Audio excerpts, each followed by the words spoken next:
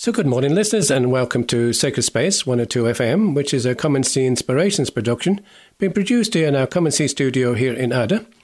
And it's the 16th of August. Yeah, the 16th of August, the 20th Sunday in Ordinary Time.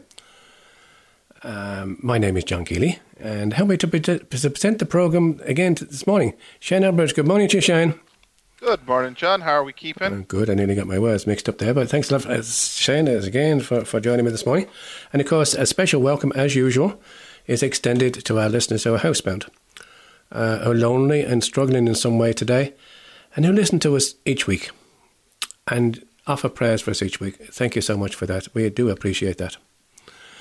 Our programme is broadcast, of course, on West Limerick 102 FM, a local radio station here in West Limerick, at 10 a.m, and of course the 10 a.m. slot these days is, we use it actually to broadcast Mass from Abbeyfield Parish here in West Limerick during these times of restriction. And 11 p.m, of course, on Sunday night is for our regular Sacred Space programme. The podcast, of course, of this programme are just some of the Come and See Inspiration podcast available for playback and download on our Come and See Inspirations podcast page. That's comeandseeinspirations.buzzspread.com. Just Google Come and See Inspirations and you'll get us there. You can also get us on other podcast platforms, Spotify, iTunes, Google Podcast and other platforms. And just as I mentioned that, just a reminder that maybe there are some listeners who have relations and friends abroad and who would like to tune in maybe to West Limerick, to Sacred Space, of course, but also maybe to Mass, specifically from Abbeyfield Parish Church of a Sunday. You can do so through our own podcast platform, and that's comeandseeinspirations.buzzspread.com. You'd be most welcome. Usually, at this part of the programme, we share saints for the week, and Shane's going to continue that in a few seconds. But the programme slightly changed today in that we have an interview, a very long interview, with Marion Carroll. Marion Carroll, of course, was a lady who was from Athlone, and she was cured in Knock in 1989. And the cure was actually was accepted as a miracle by the Church in 2019. And Marion joins us to tell us of her experiences and just to share her story with us in the second part of the programme. So with that being in mind, once we finish doing the Saints for the week and I'll pray the Spirit of Communion prayer, we'll go straight into reading and reflecting on the Sunday Gospel for today. In the meantime, just to remind listeners again, if they do wish to contact us, our text number is 087 6088 667. That's 087 6088 667, or email comeandseeinspirations@gmail.com. So now we'll invite Shane to share some saints for the week for us for this week. Thanks, Shane. Thanks, John. So as John said at the top of the programme, we are celebrating the 20th week in Ordinary Time. And yes, the 20th week in Ordinary Time. So for those of us praying the Psalter, we're on week 4. So Monday is the feast day of Our Lady of Knock. It's the feast set aside to celebrate the apparition at Knock. And now, of course, the thing about it is the apparition actually happened, I think, on around the 22nd of August. But because the 22nd of August already has a feast day, a number of years ago, the bishops asked to move the date to the 17th. So that's the celebration that we have to celebrate the feast of Our Lady of Knock, Queen of Ireland. The 18th of August is the feast day of St. Helen or St. Helena of Constantinople. She was the mother of Constantine the Great, the Roman emperor, who granted the Edict of the Milan, which was toleration of Milan, which allowed the practice of Christianity in the Roman Empire. When she was created Augusta or Empress, when her son was raised to the imperial throne, St. Helen undertook a pilgrimage to the Holy Land, and she's famous for having led for the marking of the sites in the Holy Land associated with the life, death, and resurrection of Christ. And in particular, the two main basilicas associated with her are the Basilica of the Nativity, the site, I should say, of the Basilica of the Nativity in Bethlehem, and the site of the Holy Sepulchre in Jerusalem. Now, she didn't actually construct the buildings that are there at the moment, but that's the tradition is she helped identify the sites. And in particular with St. Helena, she's associated with the finding of the true cross in the at the holy site of the Holy Sepulchre in Jerusalem. So then Wednesday is the feast day of St. John Eudes, French saint from Normandy, died in 1680, associated with formation of clergy and education. Also very much seen as a person who's a powerful preacher, and he's associated also with the practice of the devotion to the Sacred Heart. Thursday is the 20th. It's the feast day of St. Bernard of Clairvaux, Abbot of Clairvaux. He was elected to that position in 1115. A Cistercian monk, led the reform of the Benedictines, which gave rise to the formation of the Cistercians. He's very famous as a writer, spiritual theology and in philosophy, but also is associated with preaching on behalf of Pope Urban II for the calling of the First Crusade in 1094. Or 1094 to 92, I can't remember which one it was. Then 21st of August is the feast day of St. Pius X. The Pius X was Pope from 1903 to 1914, formerly the Cardinal Patriarch of Venice, and he's the Pope that's associated with the lowering of the age of children to receive First Holy Communion, so he's known as the Pope of the Eucharist. I think as well, John, and I stand open to correction on this, but I think Pius X was the first Pope to travel on a train outside or in Italy. Okay. I stand open to correction on that one. I might be wrong. I must check that and come back to you next week. Then on Saturday, the 22nd, is the feast day of the Queenship of Mary, a veneration of Mary as the Queen of the Angels and the Saints, and it's celebrated on the 22nd of August because that's a week after the Assumption. And it was a feast extended to the Universal Church by Pius XII during the Marian year in 1955. So that's what we have, John, in terms of the celestial guides for this week. Shane, thank you so much for that. Now, as usual, we will pray our spiritual communion prayer, especially for those of our listeners who cannot receive Jesus at Mass this morning because of the current restrictions. My Jesus, I desire to receive you into my soul. Since I cannot now receive you sacramentally, come spiritually into my soul. I embrace you as already there. I unite myself wholly to you. Never permit me to be separated from you. Amen. So, as I alluded at the start of the programme, we will now go straight into our Gospel reflection and Gospel reading for this week, for the 20th Sunday in Ordinary Time. And of course, as usual, before that, we'll ask Shane to share this prayer before reading and reflecting on Scripture. Thank you, Shane. Thanks, John. Lord, we thank you for putting us in the presence of your word, which you inspired in your prophets. May we approach this word reverently, attentively, and humbly. May we not despise this word, but receive all it has to say to us. We know that our hearts are closed, often incapable of comprehending the simplicity of your word. Send your Spirit to us so that receiving the word in truth and simplicity, our lives may be transformed by it. Let us not be resistant, Lord. May your word penetrate us like a two-edged sword. May our hearts be open to it. Let not our eyes be closed nor our minds wander, but may we give ourselves entirely to this listening. We ask this prayer in union with Mary, who used to recite the Psalms, through Jesus Christ our Lord. Amen. Amen. Thank you for that, Shane. So the Gospel for today is taken from the Gospel of Matthew, chapter 15, verse 21 to 28. Jesus left Gennesareth and withdrew to the region of Tyre and Sidon. Then out came a Canaanite woman from that district and started shouting, "Sir, Son of David, take pity on me. My daughter is tormented by a devil." But he answered her not a word.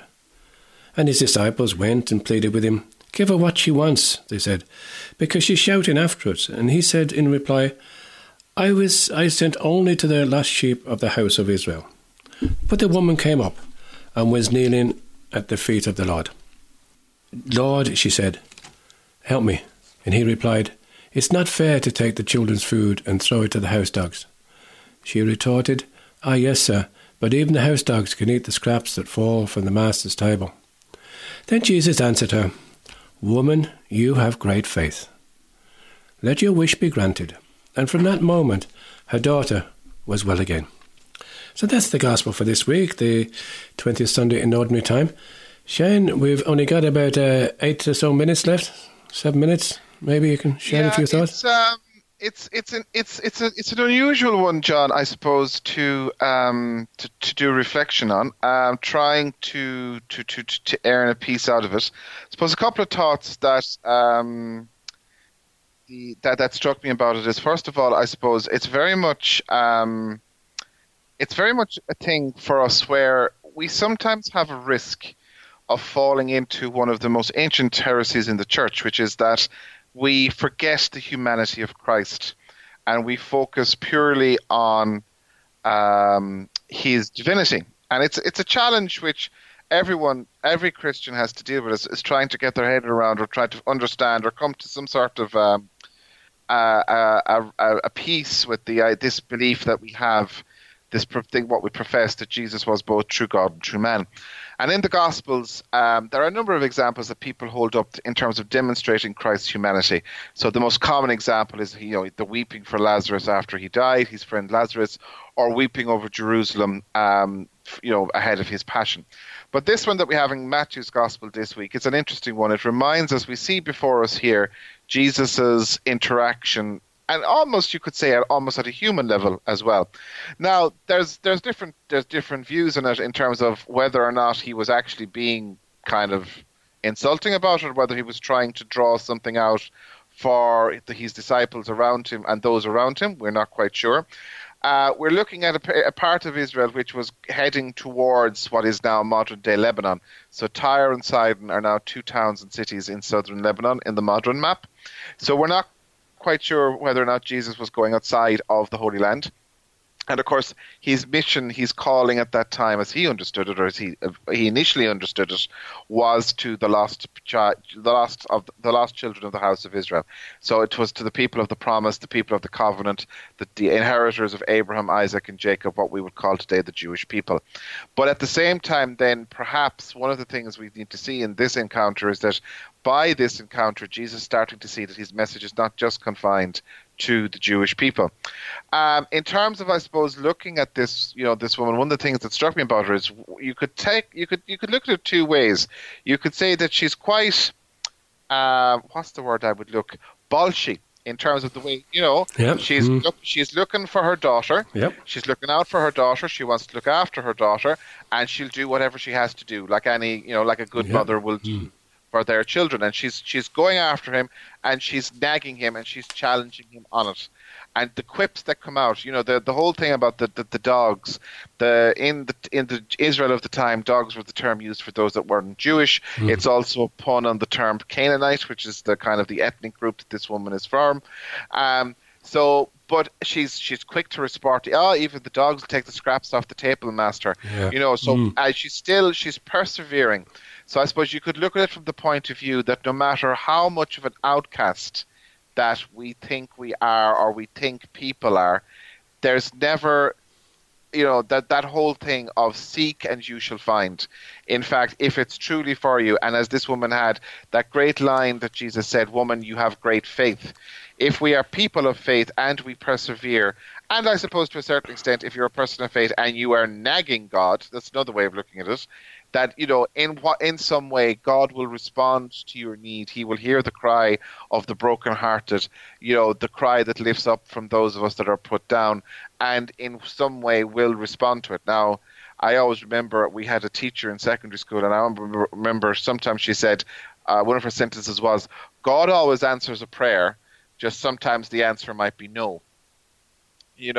So it's just something just to bear in mind. But as we reflect on this Sunday's gospel, I suppose it's to look and to see, who are we in that gospel this week? Are we the Canaanite woman persevering in prayer, trying to seek out the divine and having to put forward that evidence and structure of faith? Or are we like the disciples, cowering in the background, kind of trying to avoid the embarrassment? Or even ourselves, are we the reaction of Jesus, realizing and encouraging those of faith around us, even though they might be seen to be outside the cohesion of the social group that we participate in? So just a couple of thoughts this week, John. Thanks a lot for sharing, and certainly, we could be any one of those groups, and it's important that maybe we be honest with ourselves as we take our time to read and reflect on the gospel for today. My own short thought on the whole thing today was the very last line, to the second sentence from last. "Woman, you have great faith." That expression, "you have great faith." And we all know people who we can say that who we've met in our lives. "You have great faith." You often heard it mentioned, "Hasn't she got great faith? Hasn't he got great faith?" These people might not be people who can quote scripture or the catechism or even people who sometimes people refer to as being holy.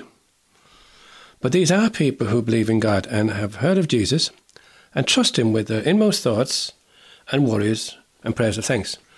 Maybe not too many people get to hear it about them, but these are people who have that faith to communicate in their own way in prayer with Christ. These are the people who give us hope. And today and this week, I want to thank God for sending me these people into my life. And maybe listeners out there can think the same thing. Just to thank God. Maybe just reflect on the people that we met in our life, that the Lord has put in our way. That these people who have come into our life and give us hope and help us to persevere in our faith. We thank God for sending them into our life. So now it's time for us to go for our first bit of music. And just to remind listeners again, the reason why this program is structured as it is today is because we have a lovely interview with Marion Carroll. Marion, of course, was from Athlone, still is from Athlone. He spoke to me during the week about her cure at Knoxryan in 1989. This was actually declared a miracle last year by the church. So Marion just shares with us her experiences and her thoughts as she goes through that time where she was cured in Knock. A wonderful feeling, no doubt. But in the meantime, I did ask her what music she'd like us to play as we left the programme. And the music she's chosen this morning for us to play is by Elvis Presley. We don't play him so often, but by Elvis Presley. And this one is entitled The Miracle of the Rosary. So join us again in part 2 to listen to Marion Carroll tell us her story. Oh, Blessed Mother, we pray to thee. Thanks for the miracle of your rosary.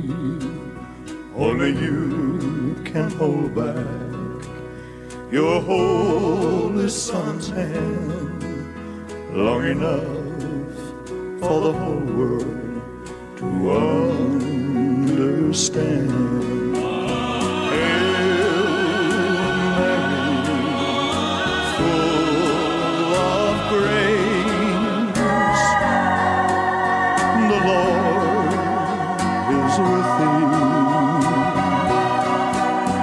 Blessed art thou among women,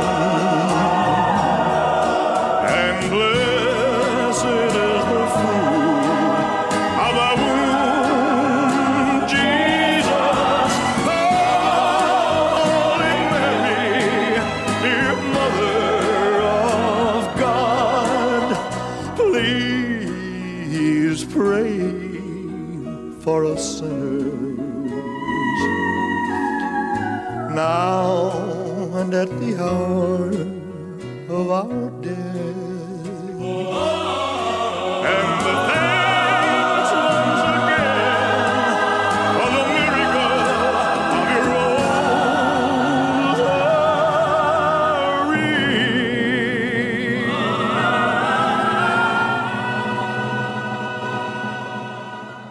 So welcome back again to the second part of Come and See Inspirations. My name is John Keeley. Thanks again for staying with us this morning. And by way of introduction to our guest today, I want to quote a statement made at the Knoxryan in September the 1st, 2019, last year. Bishop Francis Duffy led the annual Ardor and Clonmacnoise Diocesan pilgrimage at Knoxryan. This is on the 1st of September 2019.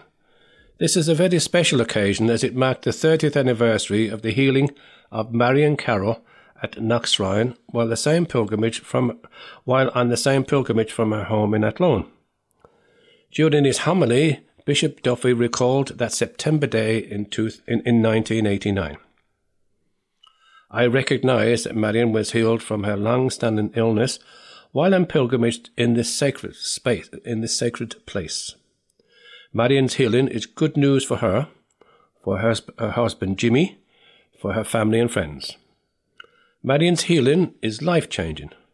Many have attested to the dramatic change that came about in Marion here and on her return to Athlone in 1989. Without doubt, there was a healing, a cure of illness that beset Marion for several years. Marion was liberated from sickness and its impact on her and her family.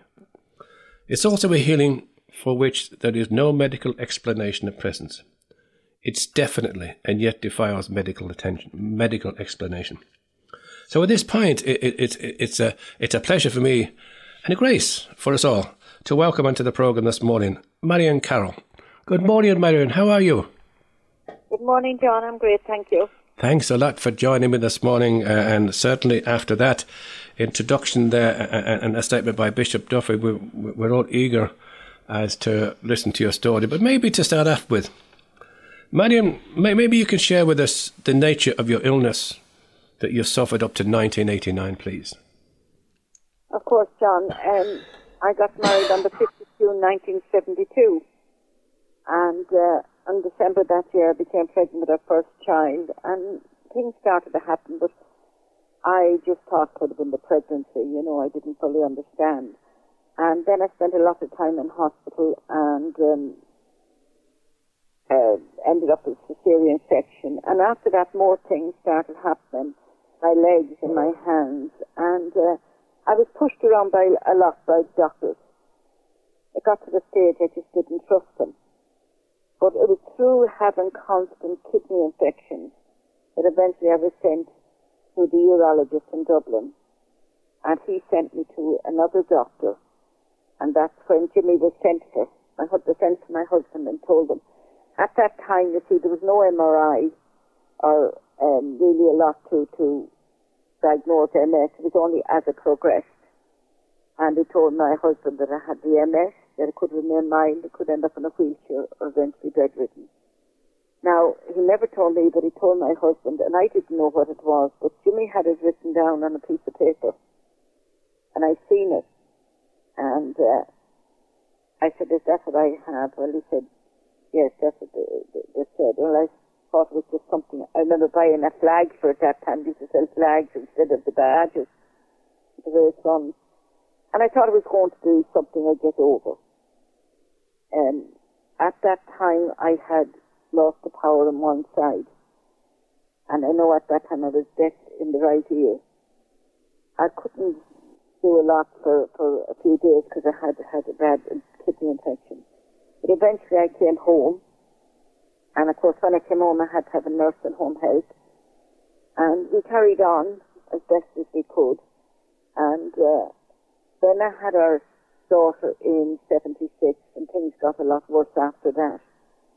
And it ended up eventually that I had no power in both of my legs, no power in my right hand, only limbs in the left.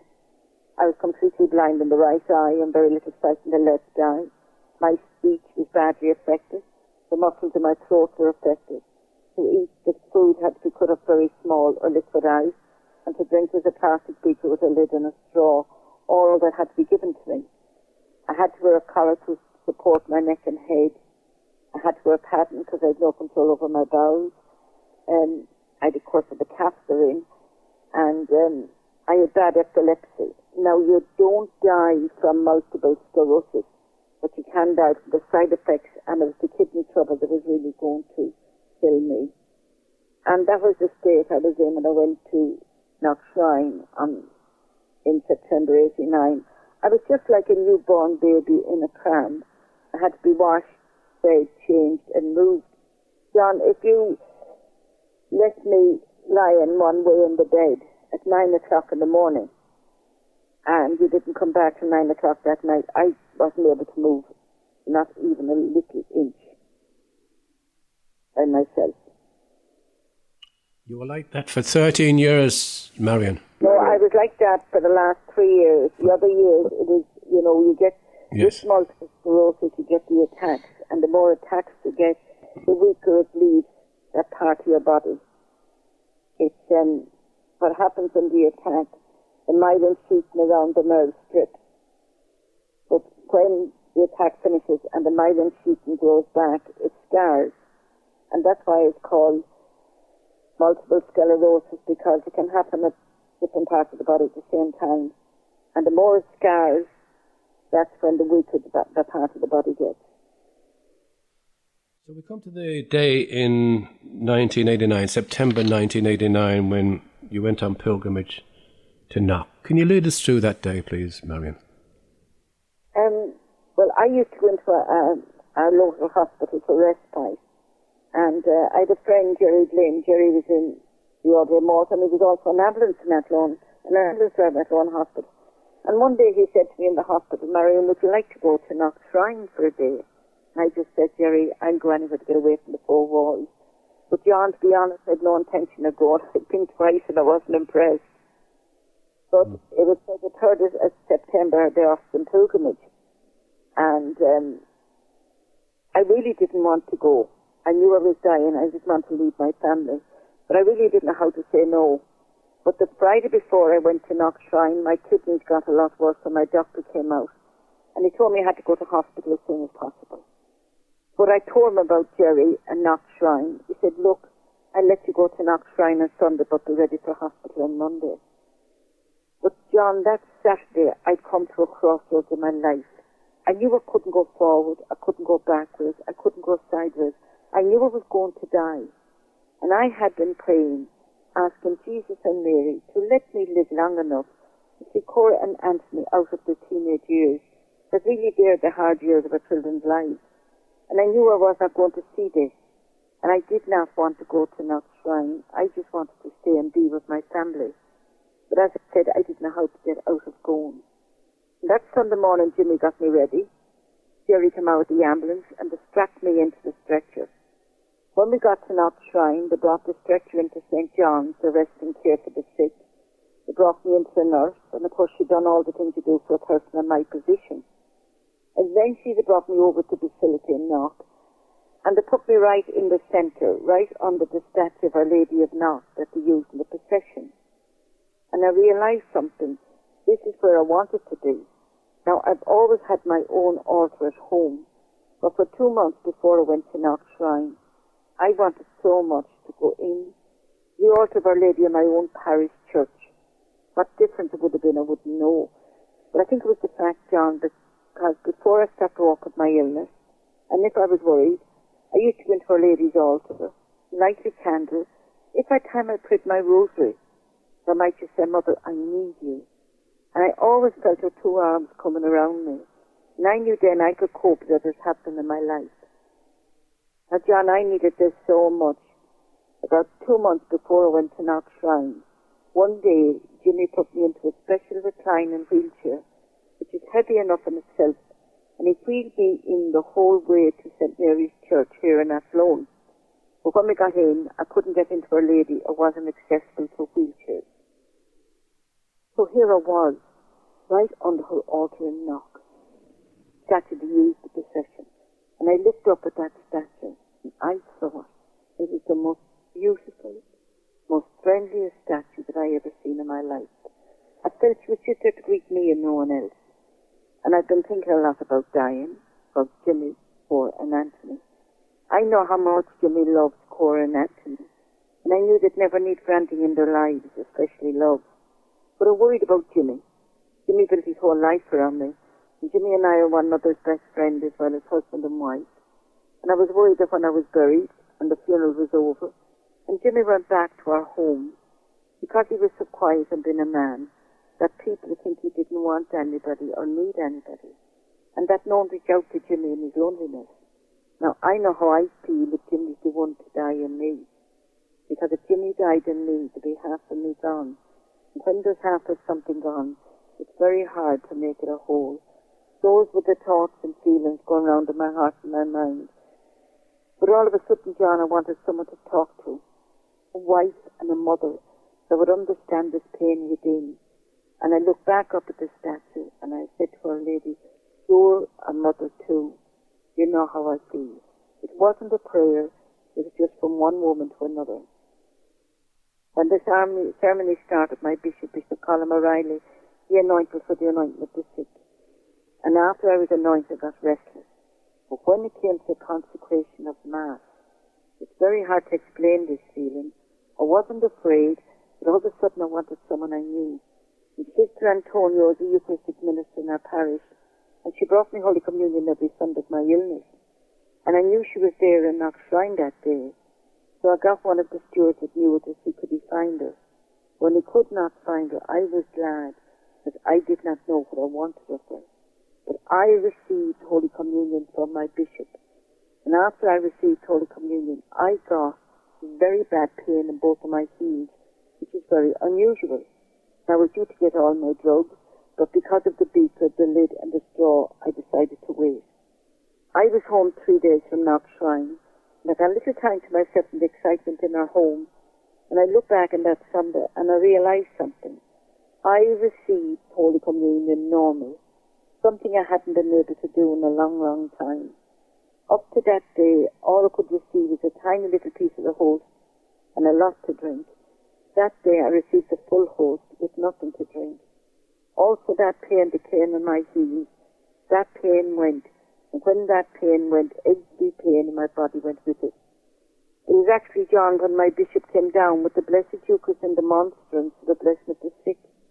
And he came in front of the stretcher, and he held it up and he blessed me. It was at that time that I got this beautiful feeling, a magnificent feeling, and like a whispery breeze telling me that if the stretcher was open, that I could get up and walk. Now, I'm very down-to-earth and practical. I thought it had more sense in getting ideas like this. I thought I'd go home and tell Jimmy. Jimmy always sorted everything out in my life. No matter what happened, he put his arms around me and made my world right. So I thought I'd tell Jimmy. But when they brought the stretcher back over to St. John's, the doctor was at the pilgrimage that day. His wife came over talking. We're talking for a little while, and I'd no control over what happened next. I said to her, would you think I was stupid, that if the stretcher was open, that I could get up and walk? And she said, no, but I knew by her face she didn't know what to say. She knew me all my life and knew the condition I was in. So she actually called one of the nurses that nursed me in Athlone Hospital, Maureen Rafferty. And Maureen Rafferty opened the stretcher, but she came to our home the next day, and she told me she only opened it to pacify me. But when she opened the stretcher, my 2 legs swung out and I stood up straight.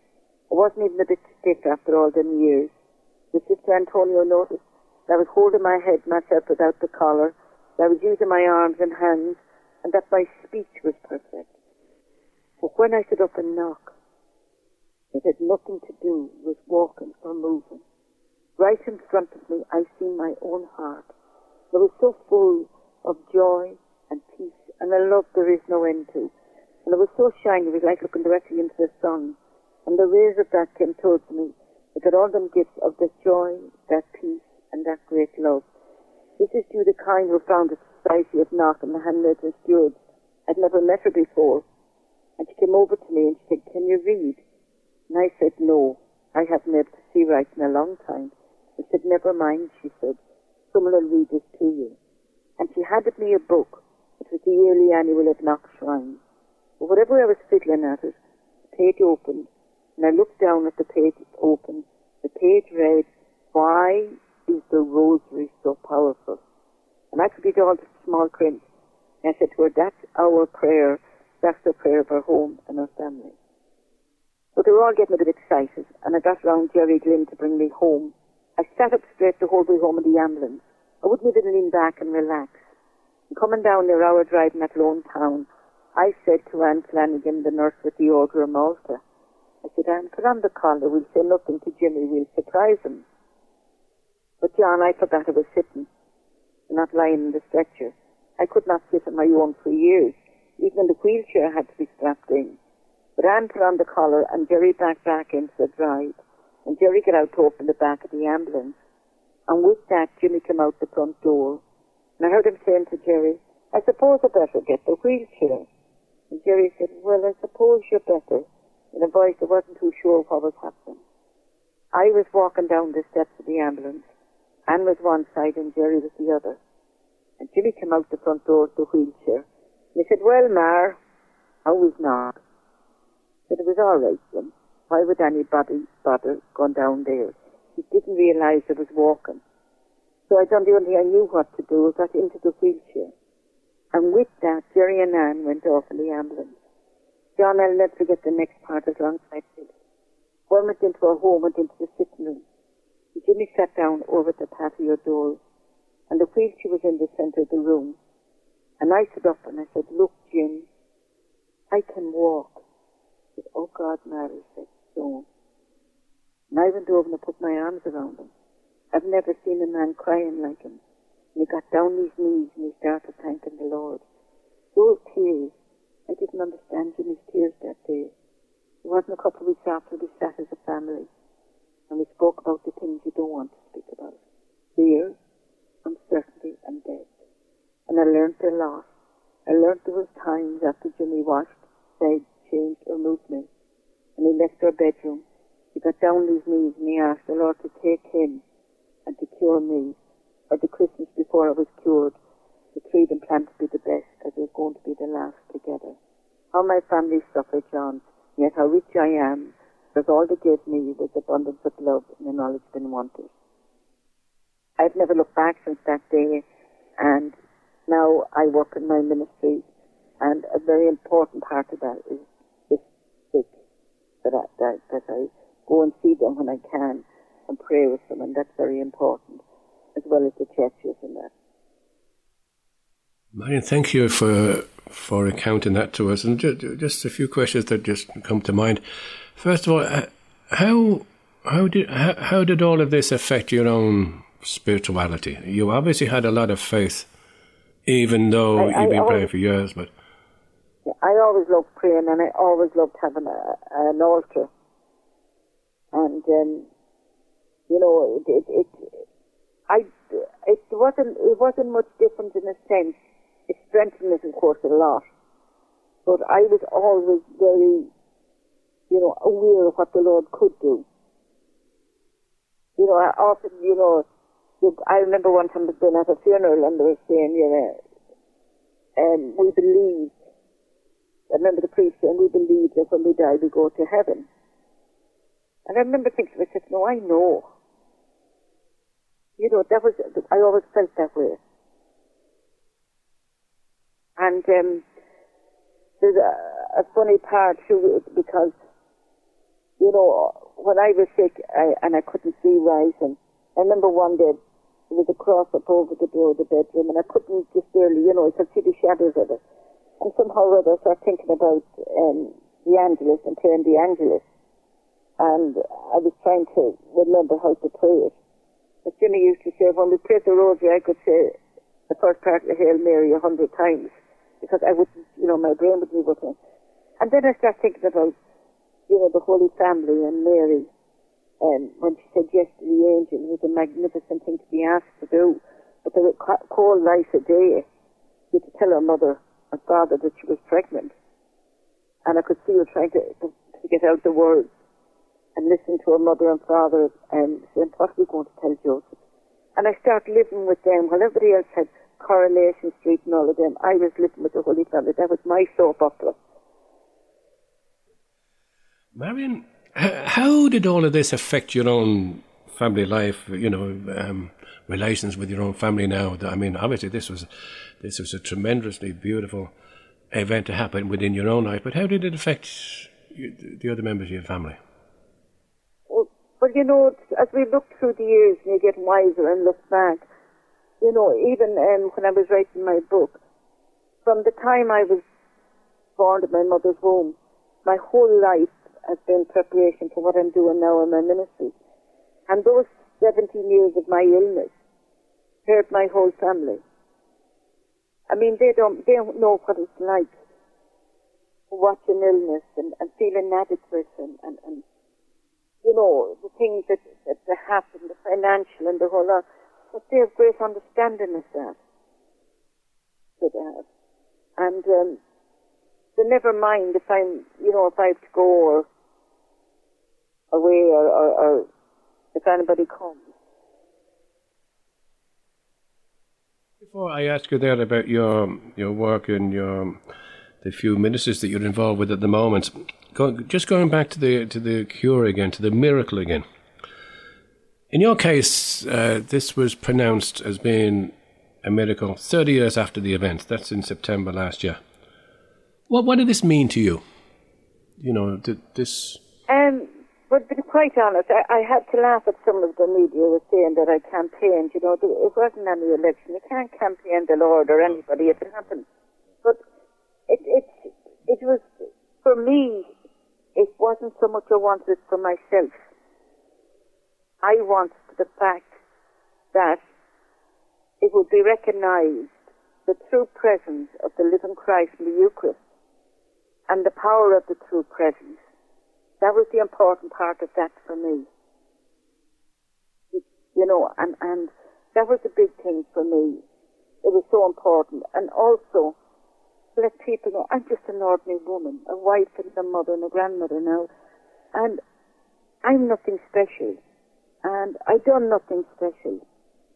And to know that you don't have to be a certain person or a certain culture or whether you're wealthy or anything. That's nothing got to do with the Lord. You can reach out any time when it's right. I prayed afterwards, John Snow, you know, about cures, you know, because I was feeling bad. I would go to people and here was I and they were younger than me and, you know, the parents are asking the person for cure. And I spent a lot of time in prayer in the Blessed Sacrament. The only reason the Lord doesn't cure a person from a fatal illness, or, you know, people that had car accidents and walked away from the worst ones, and the simple ones have died. Right? The Lord is the only one that sees the future. And if there's going to be a lot of pain and suffering, not physical, we can get the injection or the tablet for that, but something we can't cope with in life. What father would leave his child in a place they're going to be unhappy? A father will bring his child home to protect him, to have him near and protect him.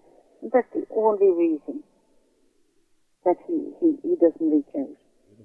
My cure wasn't for me, it was for you and the other people, and let you know that he is there. And Our Lady is there to intercede. But we're so human at times, we actually need to feel, touch, and see God's love. My cure is that gift to the people, not to me, because it was to myself. I would be constantly home with Jimmy, and just an ordinary woman. You know, I'm married and have a wonderful family and have children, but it's a lonely life. I have friends, but don't get them to see to go out for coffee like other women or things like that, because I'm away so much at times. And then, you know, you have to look at things. If you do plan to go somewhere and someone is very sick, they come first. Maybe you might just, at this stage, share with us maybe some of the ministries, some of the work that you're involved with at the moment. Well, I invited the churches to speak. And I go to the churches and I speak there, and usually the priest brings down the Blessed Sacrament down the aisle, and I'll say the intercessory prayer, and I'll meet the very sick then. A big part of my ministry when I'm free is it's very important to me. If you were sick, John, and you phoned me for a prayer, and I was anywhere free, I would come to you.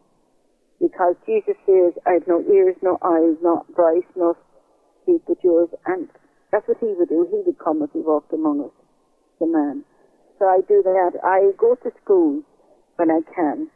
And I really enjoy that because I get hungry with the young people. But when I go there, I talk about my teenage years and as well, you know.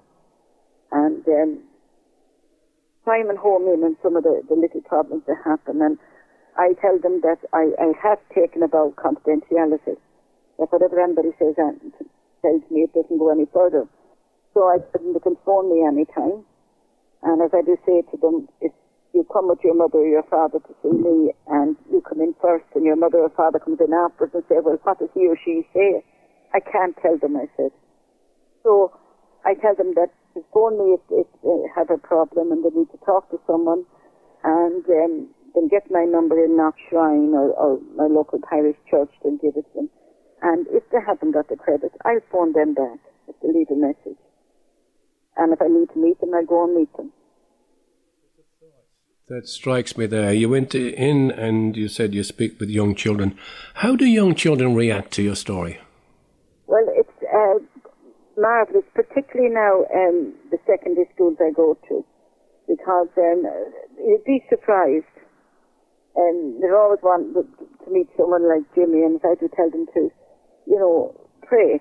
But sometimes life deals us a hand that's not great. But never give up, because Jesus is always there and is there for us. And I will talk to them about different things. But I do enjoy about talking about Mass, but you cannot go into young people and preach to them. Yeah. In our short interview today, we've covered the main points of your miracle cure. However, there's some listeners who can read more detail about a new book that you just put out. Can you tell us a little bit about the book? I think it's entitled My Miracle Cure. Tell us a bit about that. That's right. And there's some photos in it. You'll see me in my little cute dancing costume.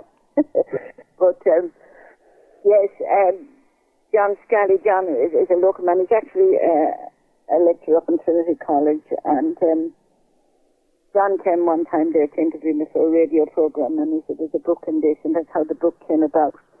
But I talk about my childhood and growing up, and, different things, and also about when I was a child I had TB. And, as you said, in the 50s when you got TB, I was sent to Piedmont Sanatorium. And if you went into Piedmont Sanatorium, you very seldom came out with TB of the lung. It was usually that you came out in a coffin. But at the time, there was a record out called St. Teresa of the Roses, 78, and my father bought it. And I thought I loved it. I fell in love with St. Teresa. And I always prayed for her and things like that, and my little prayers at night. But to me, it was always, the Our Father to me is the greatest prayer. God gave it himself. But anyway, I was in Piedmont Sanatorium, and a week before I went, I was saying my childish prayers, and there was a small statue of Our Lady of Lourdes on the dressing table, and it lit up and smiled at me. And I called my mother and father, but they thought this is it. I wasn't going to get to Piedmont. And the priest came, of course, and anointed me, whatever at the time. And a few days after that, I was sent to Piedmont Sanatorium. And we weren't allowed having visitors then. And they told my father to come up in, I think it was 2 to 3 months, maybe to arrange to sign a form to get a lung collapse or something like that. I'm not sure. But when my father came up, they told me to bring me home. I was cured. There was no sign of TB. And my father organised the building of a grotto of Our Lady of Lourdes here in Athlone in Thanksgiving. Now, the funny part of that is, after I was cured, I didn't know a lot about St. Teresa. Just the record was the one as a child. But after I was cured, we ended up in Lisieux. So we did. And that night we went up to the Basilica in Lisieux, and they were showing the story of St. Teresa's life. And there was a friend behind us that spoke French, and he was telling us what they were saying. And it came to the part of St. Teresa when she was sick, that the statue of Our Lady came alive and smiled at her, and she was cured. And Jimmy just grabbed my hand. And when we came out of the Basilica, the person who was with us said, "What went on in there? Something funny went on with the two of you in there." And I said nothing, and he said, there's something. And I said, Jimmy said, well, I'll tell you. He said, when I met Marion, he told me about mistake and how the statue lit up of Our Lady and smiled at her and how she was cured. And I got a shock to discover that that was St. Teresa as well. And that's in the book, things like that. The Lord certainly had work for you to do through all your trials and tribulations in your life. So most of that, or nearly all of that, would be in your book, My Miracle. Actually, one of my best friends read the book, and they know me. And they said, Marion, I didn't realise you went through so much. Yes, you make light of, So, in all good bookshops, as they say, My Miracle Cure by Marion Carroll. Maybe I could just finish off the interview with one question that maybe there's a few of our listeners it might be on their mind. Many of our listeners have and continue to pray for a cure to their own illness, whether that be a knock, in the home, in the local church or whatever, and they're still waiting for that relief. What would you like to say to these people today, Marion? No matter when you pray or what you ask for, it's answered.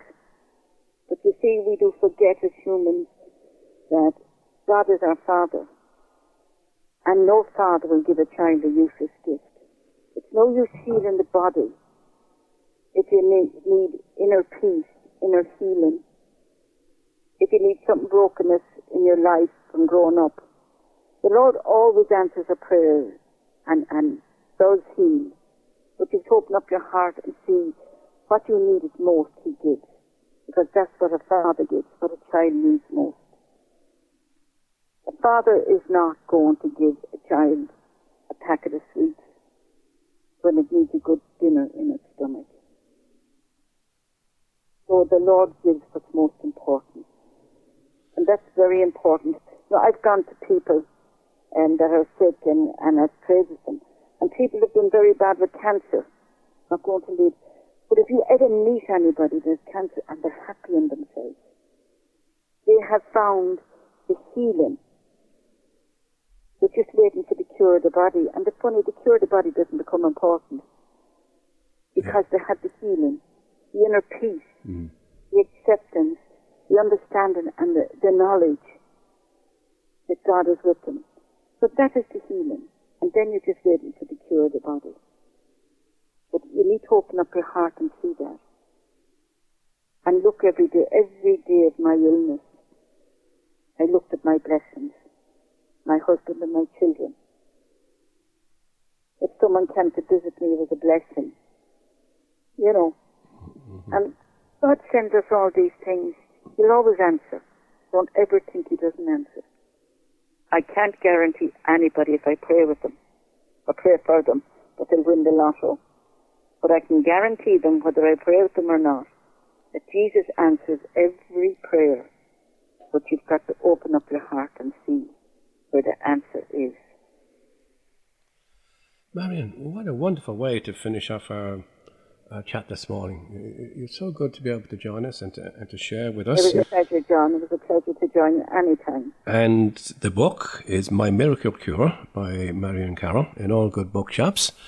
I know there's certainly some in Limerick, in the maybe Knox Ryan Brewer shop in Limerick, and also the St. Augustine's Church there in Henry Street, in O'Connell Street in Limerick. I think you get an Easton's and any good bookshop. Any good bookshop. Marion, thank you so much indeed for sharing your story with us today. Me, and may the Lord bless each person that is listening to this. And may He send His love that will touch their hearts and will feel His presence. Beautiful way to finish. What a lovely prayer to finish off with. And we traditionally always suggest a song. What would you like us to play for yourself this morning, Marion? Well, John, I have two favourites. I have Elvis Presley in The Miracle of the Rosary and in He Touched Me. And I always loved Elvis, and I always felt that even though he was a Baptist, that no matter when he sang a hymn, he prayed it. He wasn't just singing to sell records, but he prayed it. And I know that every time before he'd done a concert or anything, he actually took his Bible and said a prayer. Okay, well, look, let's do it this way. Let's play He Touched Me now at this moment, and then after our gospel segment later on to finish off the program, we'll also play by Elvis Presley, The Miracle of the Rosary. But in the meantime, God bless you. Thank you so much for sharing your faith with us. And that's most important, because this is a faith program, and this is a program where an awful lot of people tune in each week to try to get themselves encouraged and to sustain their faith in all the trials that they have. You certainly helped with that this morning. God bless you. I'll keep the intentions of all your listeners in my prayers. Do that, Marion. And please God, we'll speak again sometime. We might even meet up. In the meantime, let's go and listen to Elvis Presley, and he's singing He Touched Me.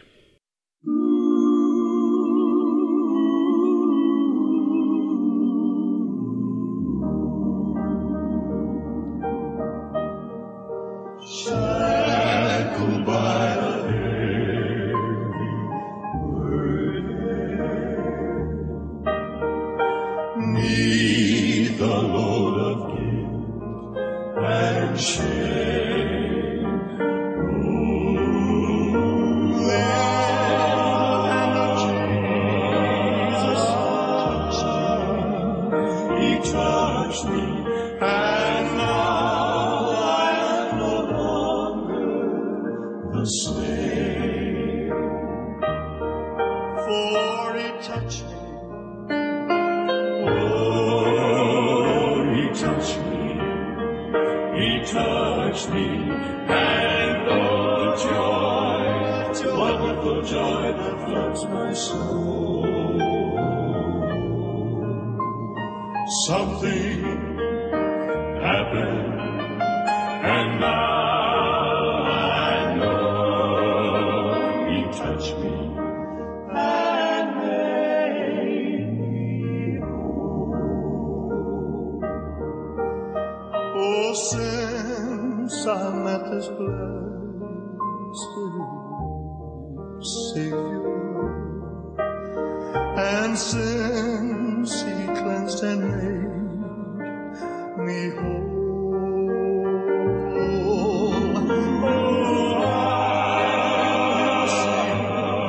never cease to praise Him. I shout it while eternity rolls. Oh, He touched me. Oh, He touched me. He touched me, and oh, the joy that floods my soul.